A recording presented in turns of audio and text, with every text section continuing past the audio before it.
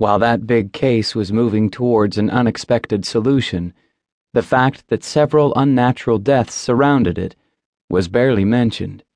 Their exact relation to the case is still unclear, and now that the most important evidence has disappeared, it will be impossible to uncover the truth.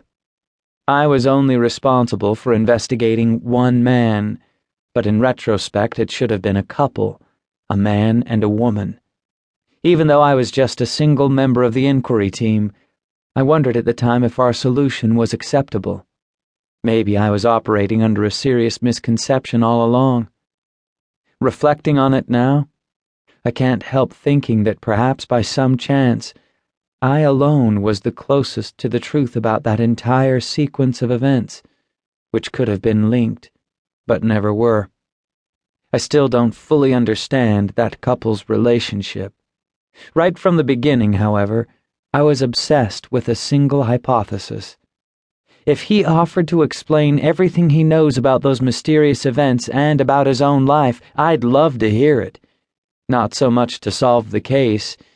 I'd love to hear it as a fellow human being. As a detective, I've always been involved in other people's lives. Looking back, I've hardly lived my own life at all. I've spent my career prying into their affairs, sticking my nose in, prodding their lives in the right direction. It may be an odd way of putting it, but the main character has always been the criminal. I've spent more time thinking about them than about my own life. In that sense, I've allowed other people to take the lead, and I've been merely an observer. If this case were fiction, I would obviously have a supporting part, appearing only rarely, a genuine bit player. But still, I'd like to talk some more with that man, who was born and raised in that peculiar family, and who, if my guess is correct, ended up choosing the wrong path in his life. Now I want to know everything about him.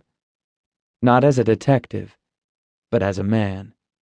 As a man who, in spite of being a detective, has always borne a grudge against society.